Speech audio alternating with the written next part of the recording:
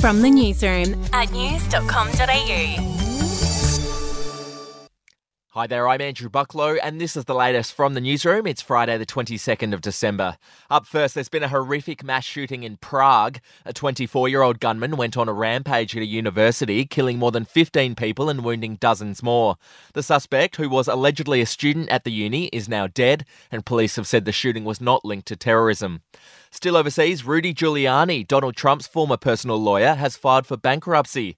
It comes less than a week after he was ordered to pay $218 million in damages for defaming two poll workers in the US.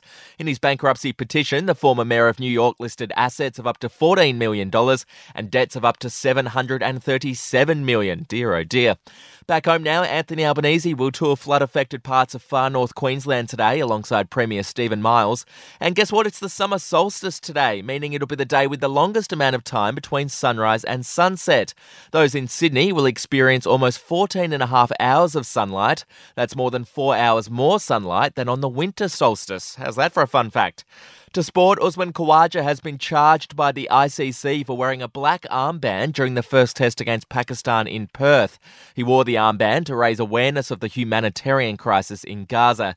Now, it's not yet clear what the punishment will be, but it's likely he'll have part of his match fee docked. We'll be back in just a moment.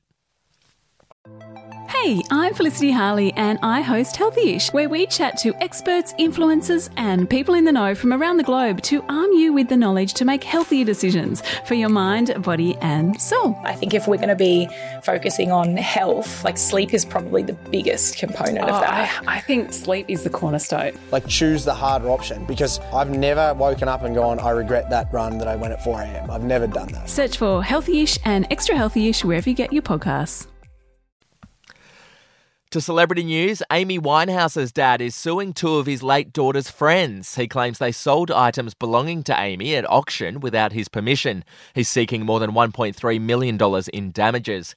And finally, in royal news, one of Charles's former butlers has revealed the monarch likes to give bizarre presents to his staffers at Christmas time. The butler, who worked for Charles for 7 years, says he once received a tin of salmon and a salt and pepper grinder wrapped in a ribbon. How generous. He added that Charles also gave them proper gifts like teacups or whiskey glasses. Well, that's the latest from the newsroom. We'll be back with another update soon. Follow or subscribe to From the Newsroom wherever you get your podcasts.